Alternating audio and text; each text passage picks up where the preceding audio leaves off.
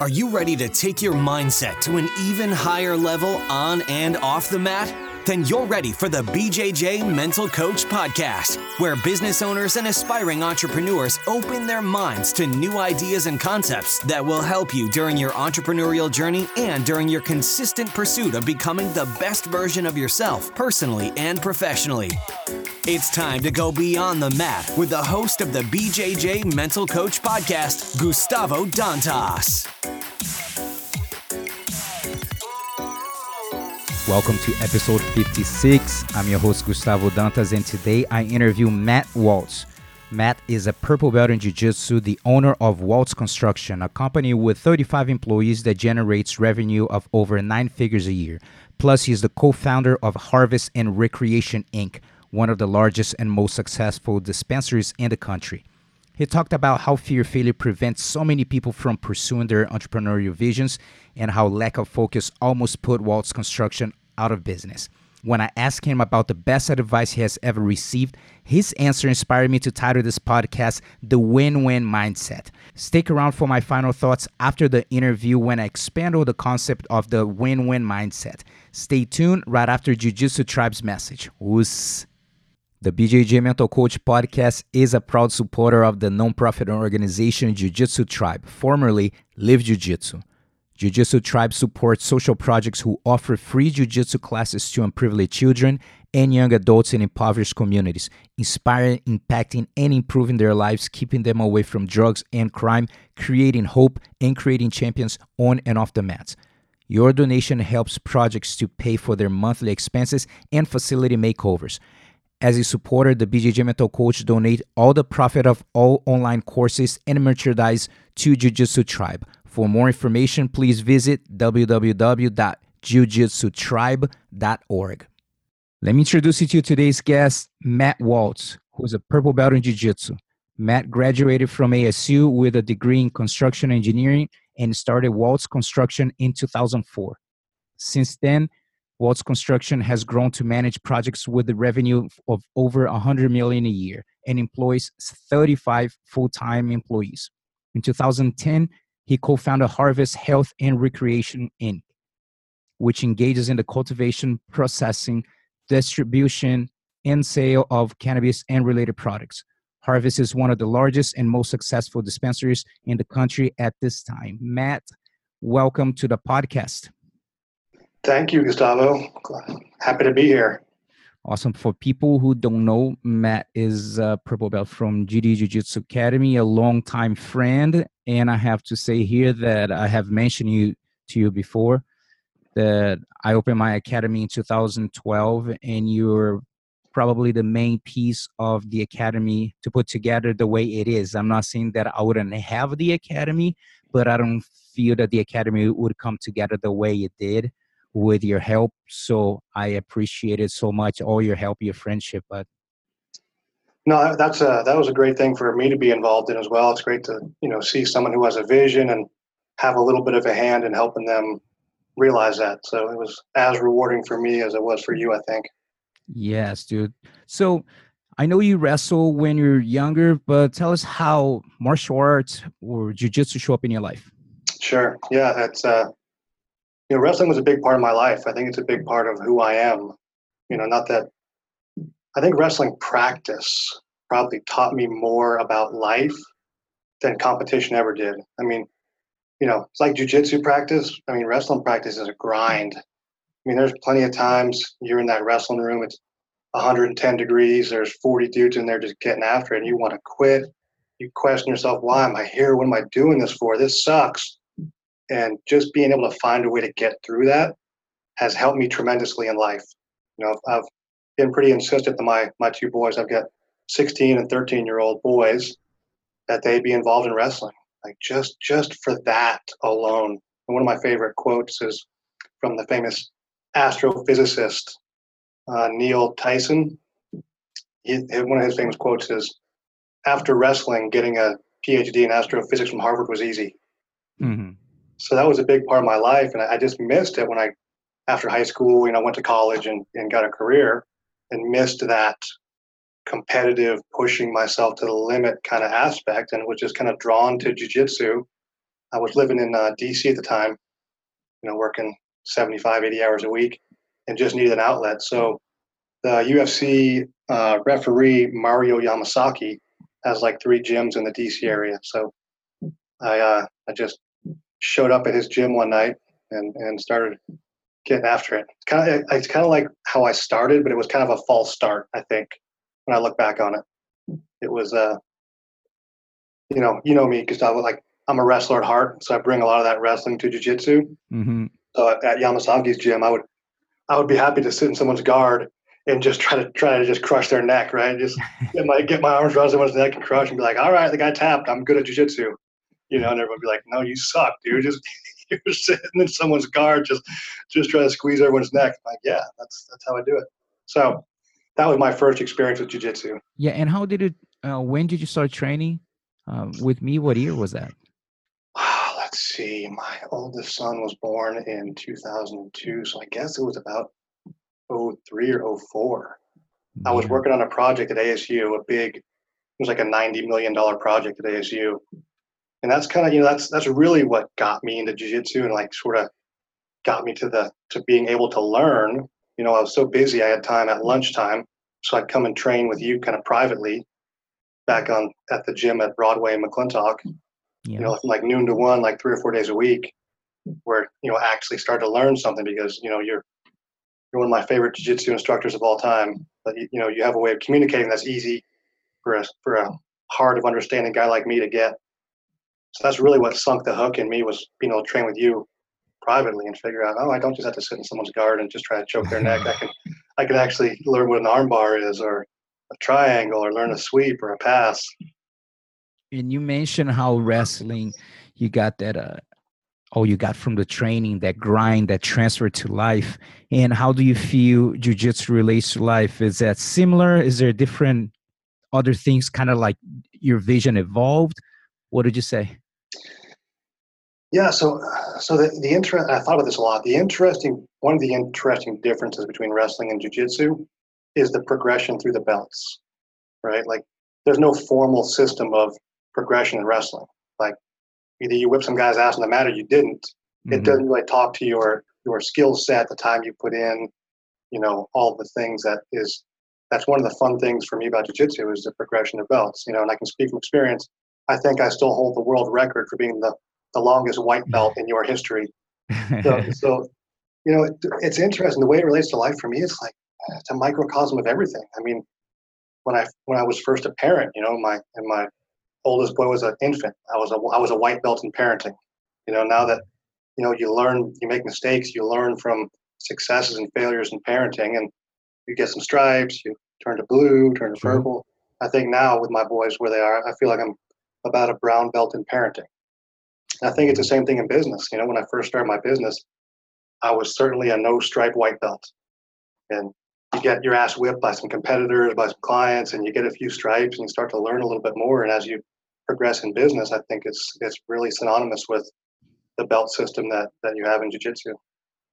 Yeah. And now, when did you have the spark to start? Let's talk first about Waltz Construction. I remember that you were working at Gilbane, I think, by the time, right? In Arizona. That's right. And how was the transition, and when did you have the spark said, you know what, I should have my own thing? Yeah, so when I was reading your questions over the past couple of weeks, it's really, sparked a lot of thought and reflection. And I think the answer to that is, it was less, I think, a spark and a vision.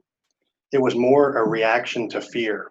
And what I mean by that is, I worked for that company for a decade, right? And years 1 through 9, if you would have asked me, I would have told you, I will work for this company my entire career. My goal is to become the CEO or the COO of that company. And I was all in. And what happened was, there was a bad leader, I guess a bad person, really. And his actions were inconsistent with what the company message was. The company message was, we care about employees, we're ethical, we want to do business the right way. And what I got to see, I sort of progressed to a level where there was one person between me and the main boss, and the main boss's actions. Really, what they did was he kind of blamed some big failures on people below him. So 2 guys got fired, and my mentor, my boss, quit because he said, "Listen, this isn't what I'm about. This is a bad situation." So my mentor and boss quit, and then there was no one in between me and this, in my opinion, like a bad leader, bad person. So after 10 years of working there, I kind of came to this realization, like, man, I could be torpedoed at any time because of this bad person. And so it kind of led me to, a bit of a prolonged panic attack, I guess, for lack of a better term, where I came to the realization, like, I need to be the one in charge of my destiny. I can't kill myself working 78 hours a week in a company this guy might choose that I'm going to be the fall guy for his next mistake. So really, it was more a reaction to a bad situation than having a spark and a vision. It was a good question because it really made me reflect on that and figure out why I did what I did. And how was the mindset then when you said, okay, now I don't have the security of the paycheck anymore. I'm starting this new gig, starting this new venture. How was the mindset back then? How did you deal with some of the fears, anxieties? And it became a huge company, but at the beginning, how was that the transition? Yeah, that's a good question too. I think about that a lot. I think a big part of who I am is I grew up poor. I was the youngest of five, didn't have much. I mean, I remember I was talking to someone just the other day, and I remembered, like, literally, like, in eighth grade, seventh and eighth grade, if I didn't steal my lunch or find a way to get it, I didn't eat. So having that as my background, I'm not really scared of going back to that. Like, it's great to have, money and a nice place to live and a car, but if that all went away and I had to go back to living in a one-bedroom apartment, it wouldn't. That doesn't bother me. So I guess the fear of losing things hasn't been a limiting factor for me. And when I think back to the startup, like my father-in-law was a good one. He looked at me like I had three heads. He's like, you're a senior executive at this company. You've been there for 10 years. You have great salary. There's a ton of upward mobility and a lot of potential there. And you're leaving this to start your own company. I mean, he looked at me like I had an anvil dropped on my head or something. Like the cartoon with like the birds around my, like. So that's something that never really bothered me. Just taking the risk. It's like, I don't want to jump too far ahead. That's one of the things when I think about, if I was to give people advice about if you were to start your own business, just forget the fear, put the fear of failure away. I think there's this misconception that working for a big company somehow gives you some security. Yeah. And think about Sears or Best Buy. They didn't see Amazon coming, and there's thousands of people who thought, I'm with Sears, it's a secure company, I'm going to be here forever, who now are unemployed through no fault of their own. So the myth, I think, that there's some security working for a company as opposed to being your own company, I think that's just a misconception. I totally agree, man. That's something that even I talk with my son too about that, of him even he's graduating. Matter of fact, in 2019, he's graduating tomorrow, in high school. So having some talks with him, what direction is going to go. He's starting, right now at this new chapter of his life. And I do talk about him. He sees, my hustling, I'm doing what I'm doing and here and there. So we'll see. I don't force anything on them, but I say, if you can find something that, like you said, you can control the direction of your destiny as far as the choices that you make in profession. So we'll see how that's going to go. What would you say is the worst entrepreneurial experience so far in your journey? One of the toughest ones, and what did you learn from it? Yeah, that's been another very thought-provoking question I've been kicking around. And I think the answer is, there was a time, there was a big misalignment between me and one of my partners. And it came back to the idea, I think the main idea of leadership, in the Simon Sinek definition of leadership, and the way you treat people and building a trusting environment. And we just had a real difference of opinion of how important that was. Right. I think one of the things that clouds people's judgment in business and life is, I think some people convince themselves, well, something isn't important to me. I don't value this thing, therefore no one else values it. right? I think that's a thing we put blinders on ourselves about. And in this instance, one of my partners, he didn't put a value on being recognized for accomplishments or having an environment that was positive and felt good to employees. So since he didn't care about it, therefore employees don't care about it. Mm-hmm. And that was our biggest misalignment. And so what I learned from that, and it really allowed me to refocus myself at my construction company, was really putting a tremendous value on people and making sure that people get a trusting environment and the support and resources they need, and have leadership that does what they say they're going to do.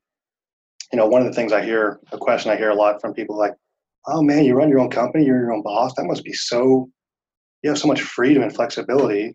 But I said, no, that's not the case. In fact, I think employees are probably the hardest boss I've ever had. Employees watch me closer than any boss ever did.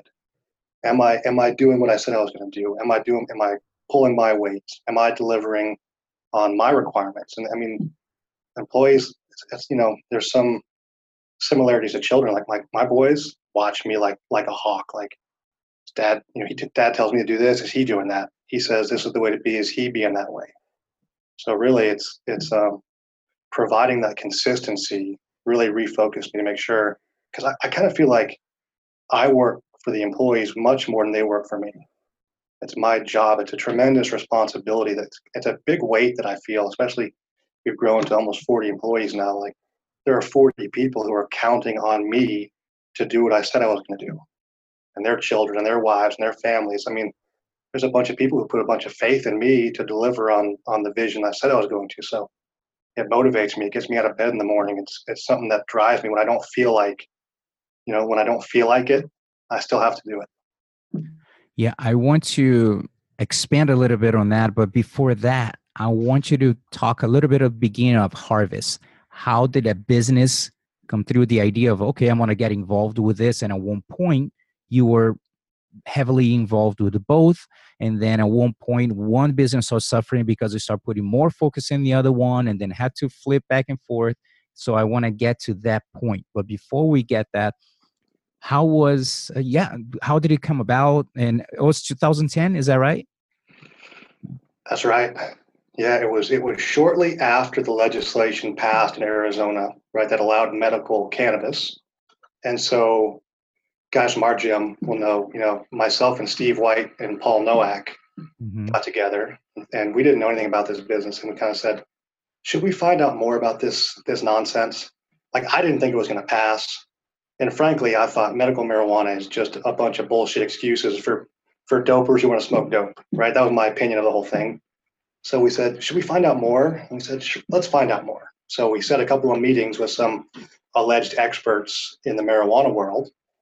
And we left the first meeting and said, those guys don't know what the fuck they're talking about. Like, we know as much as those guys, and those are the experts. And then we set up, 3 or 4 more subsequent meetings with these alleged experts and left every one of them with the same mindset, kind of a little bit more charged up, a little more motivated to. And so we kind of said, it appears that there is a total lack of professionalism and business savvy in this market sector. And could we apply some proven professionalism and business practices and make a real go of this? And we decided, yeah, let's give it a run. Let's try to get some licenses. So we won 2 licenses in the original Arizona lottery. And then almost instantly, Nevada passed their law, and it was totally driven by the laws in Arizona, with the exception that in Nevada, it was a qualifications-based license process. In Arizona, it was a lottery. Literally, the more applications you got in, the more balls you got in a literal bingo type lottery, and our balls got drawn, and we got 2 licenses. In Nevada, they said that was a mistake.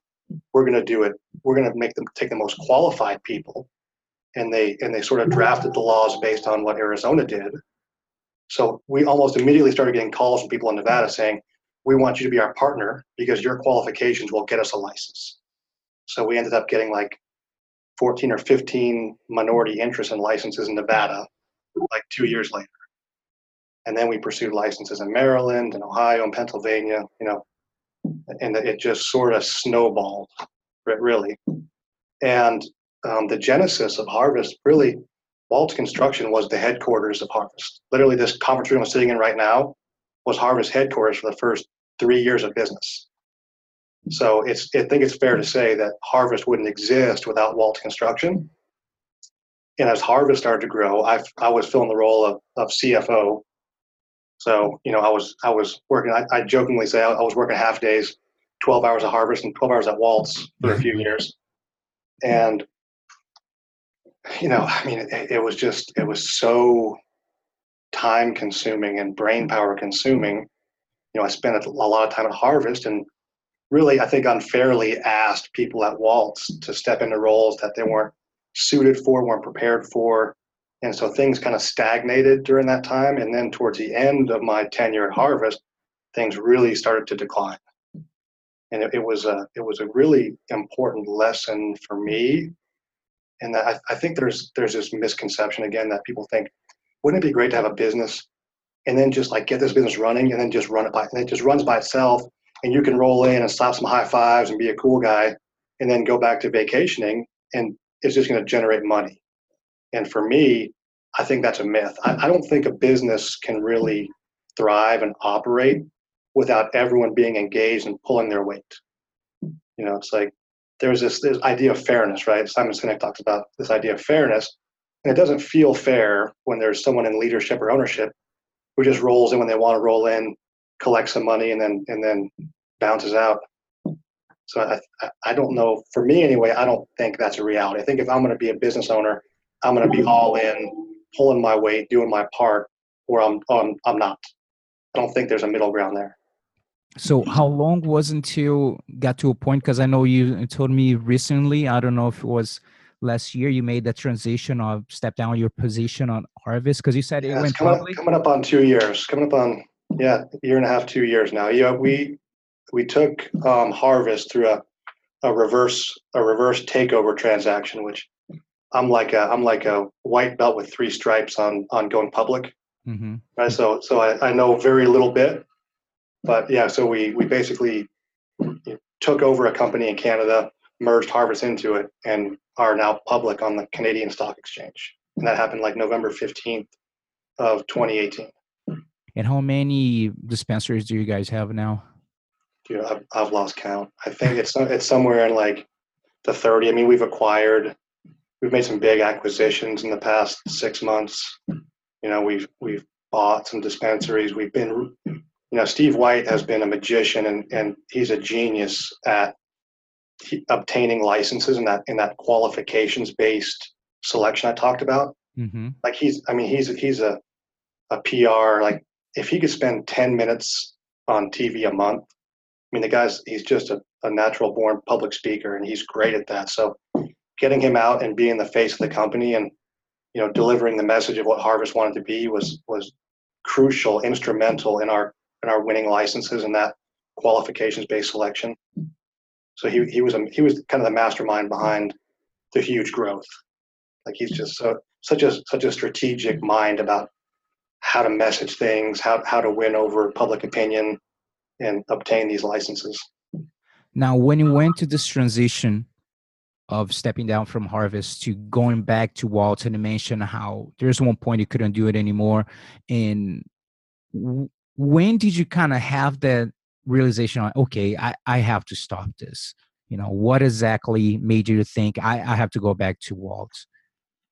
It was a combination of things, right? It was a combination of people at Harvest saying, hey, listen, we need you all in, but you've got this, Waltz Construction that's pulling you away from us part of the time. And, it was a real conundrum for me because I go, well, in my mind, I go back to the statement of, well, Harvest didn't exist without Waltz Construction, right? All the resources we use in this office, pursuing licenses and using this as our headquarters.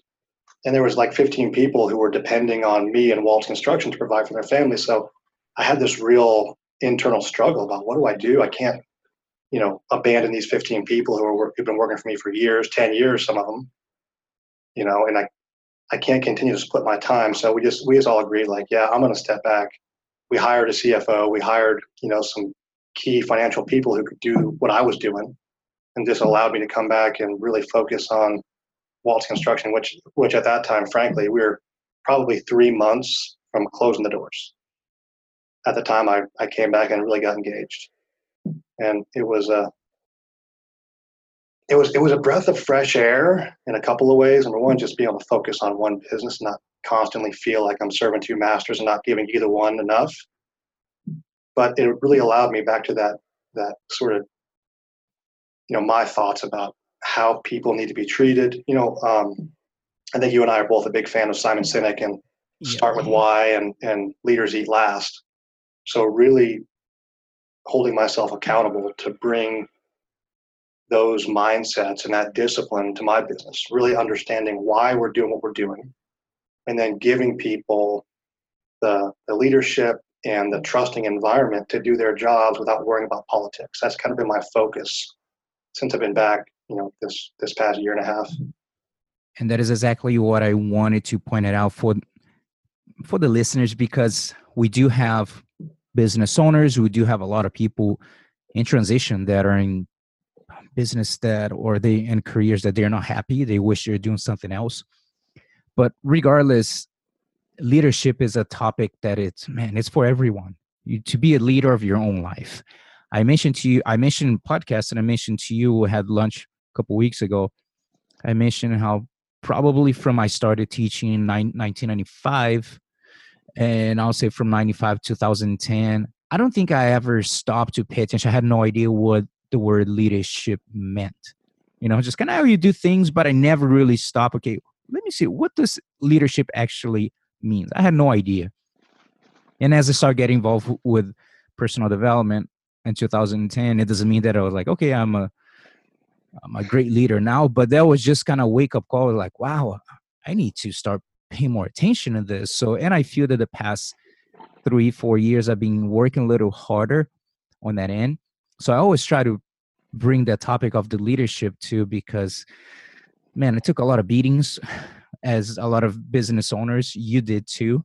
So what do you suggest for the leaders out there? Some of the things that say like, man, I wasn't doing this properly. And then when I came back to focus on Waltz, I said, I'm going to fix this here. So what have you already mentioned, but if you have to say the top 3, let's say, if you can be more if you want, but top 3 things that you're like, man, I really changed that and I noticed the difference.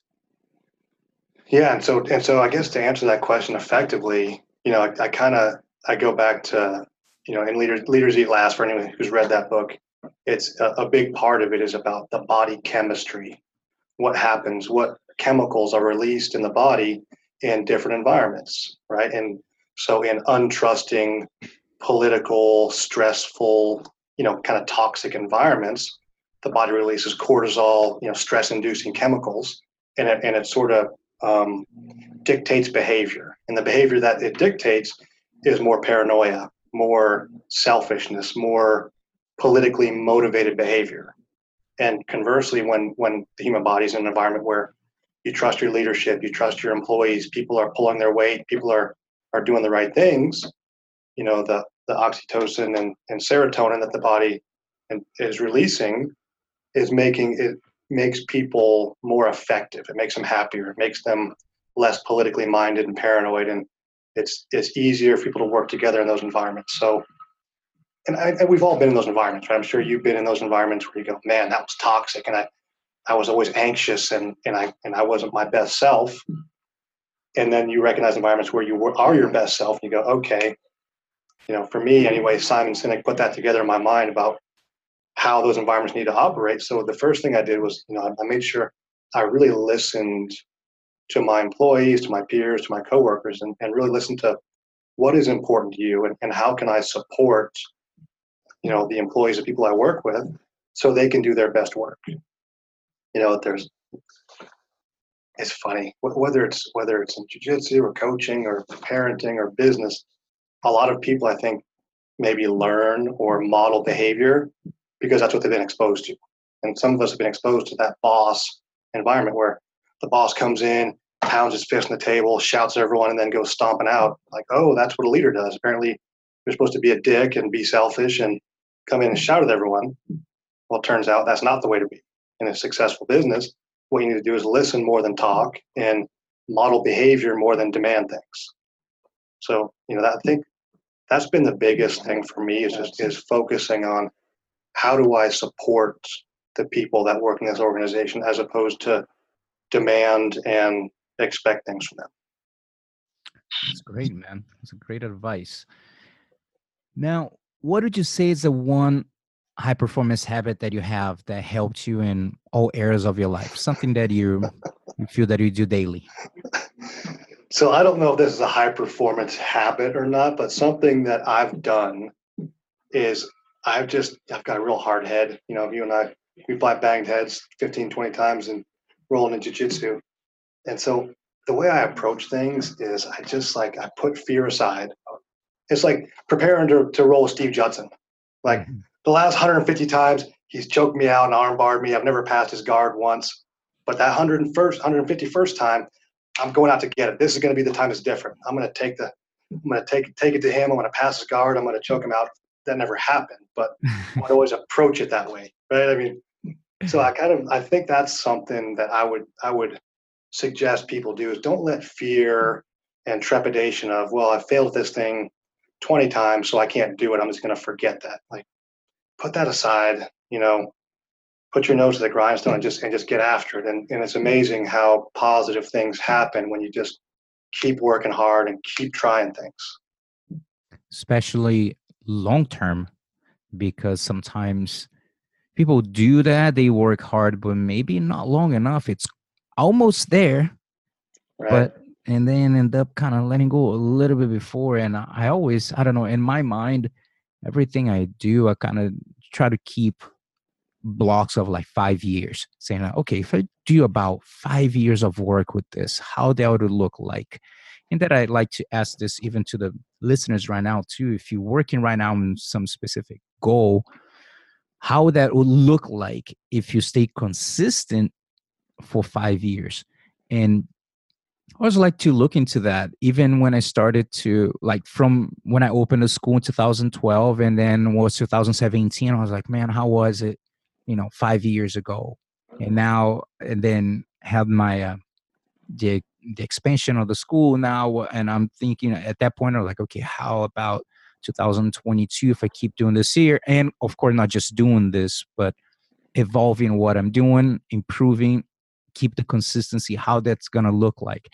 And I think that's important. I had a audio with doing my final thoughts talking about grit, with passion and perseverance, and talking exactly about that, to be able to stay consistent for long periods of time. And that makes a difference. Otherwise, you'd not be where you're at with both of your companies. You know what I mean? If you didn't have the consistent work long term. I was thinking about those same things where it's like jiu-jitsu, right? We bring things back to how does jiu-jitsu relate to this stuff. It's like, yeah, you can go out drinking the night before, you can not be hydrated, you can roll in 5 minutes before class, and you'll be there and you can get some benefit from it. But how much more are you going to benefit from coming to class? Like, get a good night's sleep, get up a little bit early, get some hydration, maybe show up 10 minutes to class early, get your mind right before class starts. You're gonna gain tremendous amounts more than just rolling in last minute, being like, all right, what's up? Let's roll. So I think in life it's the same way, right? Like the more I can be focused and calm and more direct about what I need and spend the time to prepare, whether it's for a meeting with a client or a meeting with my employees or a big presentation. The more time I prepare and the calmer I am, it turns out, the better the results. What would you say is the best advice you've ever received? Any area of your life? It was, I don't know, I've gotten a lot of good advice. I guess I'll say in business, one of my favorite guys, this is in the marijuana business. I don't even know how. I met this older guy.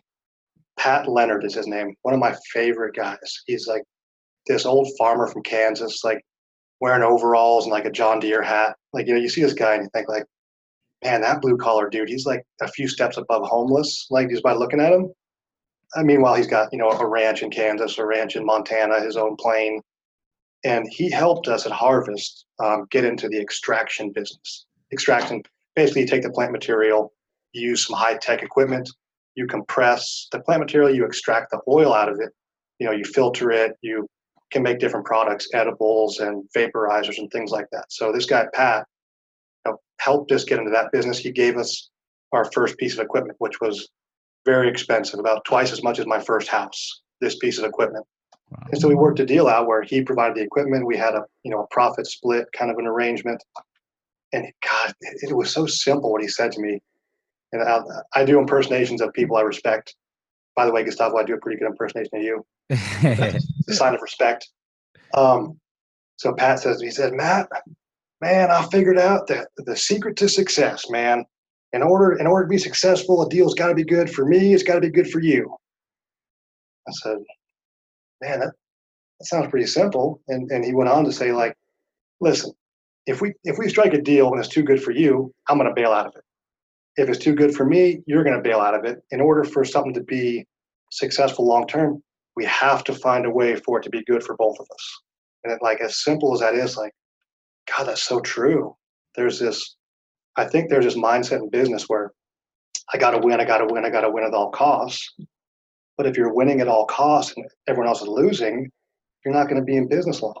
No one's going to want to do business with you. So it's a crazy mindset shift where you go, well, wow, I guess I also need to look out for people I'm doing business with who are on the other end of my deals if I want them to be long-term successful. And that was as minor, as small a thing, as simply as Pat Leonard put it, that really changed my mindset too. So, in the construction business, like, we really value our subcontractors, and I spend a lot of my time making sure that our subs are getting a fair deal, just like we're getting. And so in business, that's probably the best piece of advice I've ever gotten. Yeah, dude, I love this win-win mindset. Gary Vaynerchuk, if for people who don't know, just look him up at Gary V. It's a VEE. He, incredible entrepreneur. He's always dropping crazy amount of knowledge and content online. And he talks about his concept of the 50-149, which is to give more than you're getting without any expectation. So it's a really cool concept. And my public speaking mentor, Joe Weldon, I have mentioned to the listeners throughout different episodes, he's 78 now in 2019. And he taught me something that I actually used multiple times in my life. He said, Gustavo, if someone comes to do a yard work, my house, and let's say it's $200. And then I look at him and I say, I won't pay that. And he's always funny and just a very likable guy. And I say, I'll pay you more. I'll pay you 10% more. And he gives him like $220, for example, and say, Gustavo, here you go to all the little corners and clean this, clean that. And I was like, that's pretty cool. So I actually started to implement that too. And there's times that, yeah, you can see the little extra. There's times that not, but the main thing is just the giving extra, that 5149 without asking for expectations. I'm probably the worst guy to do deals. For example, if I'm hiring some type of service, I don't like to ask for discounts because each one got their own price. Someone comes to the school and they say, this price is too much. And I'm like, man, that's my price. And if someone gives me their price and it's a little bit too much for me, I'm saying, man, I'm not saying that ain't worth it. It's just maybe it's too much for me. So Jim Rohn used to the motivational speaker, he used to mention about his mentor, all the stories, really cool. People never heard of him. Just take a look on YouTube, Jim Rohn, ROHN, man, incredible motivational speaker, passed a few years ago. And he mentioned all the stories with his mentor. And he was telling one story that he told his mentor, oh man, this is too expensive. I said, too expensive? Maybe just don't make enough money. And I was like, ooh, ouch. That's kind of cold, but it's true. So really cool, this idea of the win-win mindset. It seems simple, but man, it's really powerful. Yeah. So what advice would you give to the younger Matt? Not that you want anything different, right? Because you are where you're at in your life because of the choices that you made. But when you're starting Waltz Construction, to look back and after you went everything through, you're starting, what would you say to him? Say like, hey, can give you one quick advice what that would be. So that's an interesting question too, and I think like the Pat Leonard example, a deal's got to be good for you, got to be good for me. That's kind of like the white belt instruction. Mm-hmm. So when I get into the upper belts, like a brown belt or black belt advice, I would say to myself and maybe to other young people or old people who are trying to get better at anything. My advice to myself and them would be, number one, don't let yourself off the hook, right? Being honest with yourself, it seems to be one of the most difficult things for people to do, really being honest with yourself. So don't let yourself off the hook. If you're doing some bullshit thing, recognize it. If it's some selfish, manipulative, self-destructive thing you're doing, recognize it and be honest about it, and don't let yourself off the hook. Now, conversely, and this is the challenging part of it, don't be so hard on yourself, right? Like there's this really fine line, I think, of not letting yourself off the hook for bullshit, but don't beat yourself up mercilessly when a mistake is made or you aren't progressing as quickly as you want. And constantly managing that fine line of am I letting myself off the hook? Am I beating myself up too much? Trying to be fair with yourself, I think, is advice I would give to myself and others. Good. Now, I know that you read a lot too. So, what would you say it's one of the good books that made an impact in your life and why? Of course, in different moments, Sure. different books, so forth, but maybe something like when you started reading more books. I don't know. What do you think? So I can't narrow it down to just one. Like you and I have talked about, Simon Sinek is one of my favorites. Start with Why was tremendously powerful for me to clarify a vision of why are we doing what we're doing. There has to be a why. It can't. And making money is not a why, right? Why are we doing what we're doing? And then adding on to Leaders Eat Last, understanding behaviors and body chemistry and how behaviors affect people. And it's not just a work environment, it's a home environment, it's a friend environment, it may be a jujitsu environment, like understanding how your behavior affects others and being able to manage that. Like those are two really powerful books. And the one I'm reading currently that has just blown my mind is called Why We Sleep. There's this doctor at Cal Poly, Dr. Matthew Walker, and like sleep, if this guy's research is right, sleep is probably the most important thing you could do. Like forget exercise, forget diet, forget habits. If you're not sleeping good for 8 hours a night, you got to fix that first. Like it's just the functions that happen in the brain, in the body, when you have good sleep versus bad sleep, it's just mind blowing. I highly recommend, that it's a good listen or a good read if anyone's looking for something that, and it's made a huge difference in my life. It's been about 4 months I've been practicing these new sleep habits, and it's made a tremendous impact. So those are. Yeah, I remember you mentioned that to me, and I improved my habits maybe about 3 years ago. It used to be really bad. With now, I just have to be aware to what time I need to cut off work, what time, what am I going to consume on or reading or watching by what time, because I know what's going to activate my mind and my brain just going to go insane. So I try to be a lot more aware of that or when I need to cut off, because yeah, man, it's just my average was 5 hours was a good day. And I just, because of the high performance coaching, that really helped me to understand the importance of sleep.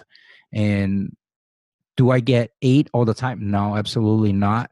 But I have improved to an average of like 6 to 7. I do my best to get 7. I do my best. And 8, I'm not quite ready yet. But any chance I have, I'll do it. But 6 to especially 7, 6, I can feel my body. I'm dragging. Right. But 7, I feel that okay. I'm good with that. So I've been little by little getting better with this, and definitely a great suggestion for people. Just be more mindful of the sleep. So what are you currently excited about? What's going on with your companies? I guess I feel a pretty good amount of excitement about a lot of things in life, these days. And I think maybe the thing I'm the most excited about is continuing to improve, myself and the people around me. Um, One of the things we did at our company is there's a great business coach. His name is Pete Walsh. For anyone who is looking for some help in that regard, Pete Walsh is a great guy. But here at Waltz, we brought him on, you know, almost full time to be a business coach who's available to all the employees. So once a month, every employee gets to meet with Pete Walsh and review, hey, how are you doing? Where are your strengths? Where are your weaknesses? How are we doing on the things we identified last meeting? Beautiful. So it's been a really powerful thing. And, Pete's, he's a great motivator, but he tells me like, this is something that only C-suite companies do, in big companies. And this is a real game changer for the people here to have. It's almost like an accountability partner, right? Because you have to sit down with Pete once a month and go, yeah, here's what I'm doing, here's what I'm not doing. And it's forcing all of us to get better. And so that's one piece of my excitement. And when I go back to it, I think what started me on this path of self-improvement, I think I can credit you with a lot of that when you introduced me and a lot of us to that book, Psycho Cybernetics. Mm-hmm. I sort of began to realize the tremendous potential of this supercomputer that we have inside our skull, and really trying to unlock as much of that as I can. And people like you have been a great influence on me. Jesse Meringue is a great influence. He's a guy I love spending time with. He's so positive. Like he introduced me to the Wim Hof breathing and ice baths and sauna, which are things I do on a regular basis that really improve my quality of life. It's seeing I follow Steve Judson, seeing his journey, going up to Prescott and starting his own gym, and sort of following his path of self improvement is motivating to me. So I guess that's the thing I'm most excited about is introducing as many people as I can to the idea that you can improve. You're not stuck in a rut. You can change your mindset. You can change your outcome. You can change your life if you put the work into it. And seeing some of the successes that my own boys, Jake and Evan, are having and doing some of that stuff. So it gives me a lot of motivation and a positive outlook to try to, I guess, improve the quality of life for myself and the people around me. That's what I'm excited about. Yeah, dude, that's the great idea of the psychocybernetics about reprogramming your mind. And you can do that. Of course, it's not always mentioned. It would be nice when Matrix come around, we just plug in back your head, boom, and just get things and plug in information, reprogram. But until that happens, you got to put the work, you got to read, you got to open your mind for new ideas. Sometimes I might read a book that I'm like, it wasn't that great. Sometimes I'm going to read a book, just one page, or like, okay, got it. My $15 audiobook has been worth it just for this 1 minute audio, Right. So I think it's just being open to this. So I'm glad to be part of that journey. And for all the listeners who are listening for the first time, usually after the interview, I just reflect on what we talk about and I create some content, anything that can help to inspire, impact, and improve your life, not only in all aspects and personal, professional. I do my best to do that. And it's not easy, but I get to learn so much, learning from all the guests that come in and then researching after what they said. So my brain already starts to think like, okay, what am I going to talk about after this interview? So thank you so much, Matt. Man, it's been a pleasure, and thank you for your friendship and all your support, man. It's a pleasure to have you here, man. Yeah, thanks. No, right back at you, man. It's been a real tremendous value in my life getting to know you and be around you. So thanks for inviting me. Hopefully some people can find some tips or value in some of the things I've been through. Awesome. And for all the listeners, stick around for my final thoughts. Us.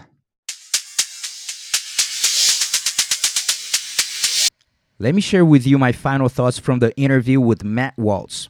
If you're listening just to the final thoughts on Instagram at Gustavo Dantas BJJ, Matt is a purple belt in Jiu-Jitsu, the owner of Waltz Construction, a company with 35 employees that generates revenue of over 9 figures a year. Plus, he is the co-founder of Harvest and Recreation Inc., which engages in the cultivation, processing, distribution, and sale of cannabis and related products. Harvest is one of the largest and most successful dispensaries in the country. He talked about how fear prevents so many people from pursuing their entrepreneurial visions and how lack of focus almost put Waltz Construction out of business. I'm not sure what your main takeaway from the interview was, but mine came when I asked him about the best advice he has ever received. And he said, not in these exact words, by the way, "The secret of a successful deal is that it needs to be good for you and me. If it's too good just for me, you will bail."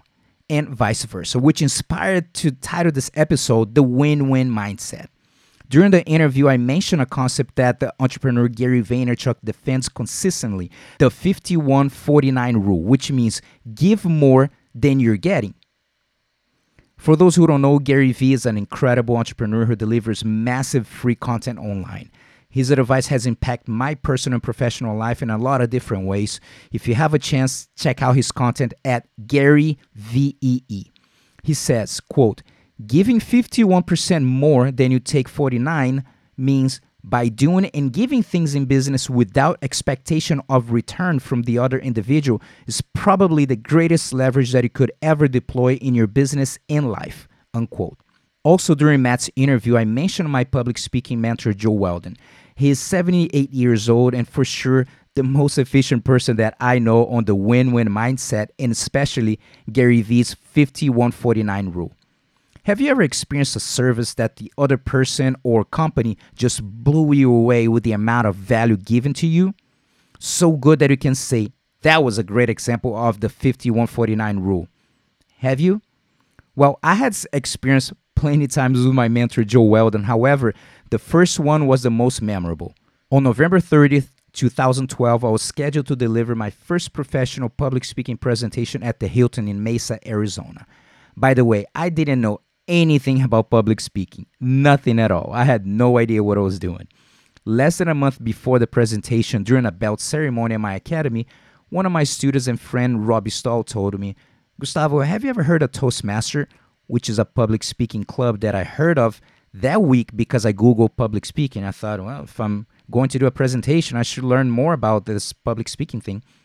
He said, "A client of mine and personal friend is the mentor of the club I go to in Scottsdale, and he is in the Hall of Fame of public speaking. I think you should meet him." I said, "Let's do it." 3 weeks before the presentation, Joe came to my academy with a big smile and incredible energy that you can't help to start smiling to. He said, "I listened to some of the podcasts that you were interviewed. Let me tell you some of the good and the not so good things that I found out." He gave me an hour private seminar for free that blew me away. I thought to myself, I don't know how much he charges, but I will pay. Back in 2012, his fee was $1,500 for 4 hours of coaching. I said, "Done. When can we start?" He gave me this thick binder of his Ultimate Speaking System and 12 CDs of the Building a Better You program. Do you remember when you were in school and you had a test coming up and you hit the panic mode and started to study like a maniac because you knew that you're running out of time? Well, that's what I did. He was so impressed with my dedication, I call desperation, that he gave me 4 more hours with no charge. Then I said, "Joe, I need 4 more hours." So I paid $1,500 more, and then he gave me 4 more, 8 extra hours with no charge. Then he said, "Since it's your first event, I would like to go with you to talk with the hotel's manager to get the details of the room. Talk about 51-49 rule." Then one day before the event, I told him, "Joe, thank you for everything. I would not be able to do it without your help. I'll let you know on Monday how the event went." He said, "What do you mean Monday? I'll be at the event." That is so beyond the win-win mindset. A multimillionaire public speaker in the Hall of Fame, coaching some of the best speakers in the world, taking the time to sit by the door with another staff to write name tags to the attendees and to stand by the door at the end to collect all 80 evaluation cards. I'm not done yet. On Monday, he went to my academy with 6 pages of feedback with the good and not so good of my presentation. Some people may say, Gustavo, he did his job. I tell you what, he went so far and beyond of the win-win mindset. Probably even past 5149 rule to something higher without expecting anything back. Currently, in 2019, his fee is $10,000 for 8 hours of coaching, and he's still my mentor, and I get to be his assistant in different conventions all over the United States. Think about a person that you're so thankful for everything he or she has done to you. This person went so far and beyond to help you that you automatically feel that you owe them. That is how I feel about Joe. I can say that he's one of the top 3 most influential people in my life. What about you? Who are the top 3 most influential people in your life? Most likely, they applied more than the win-win mindset. They went 5149 on you. Think about how you can apply the 5149 rule in your life, giving more value than you're getting and making this win-win relationship a memorable moment for someone. Os. We're glad you were able to join us for this episode of the BJJ Mental Coach Podcast, but the lesson doesn't end here. Watch the videos and download the audio of the 10 mental mistakes BJJ competitors make and how to avoid them for free when you subscribe to the BJJMentalCoach.com. Don't miss the chance to find out what might be holding you back from being your best self on and off the mat. That's the BJJMentalCoach.com.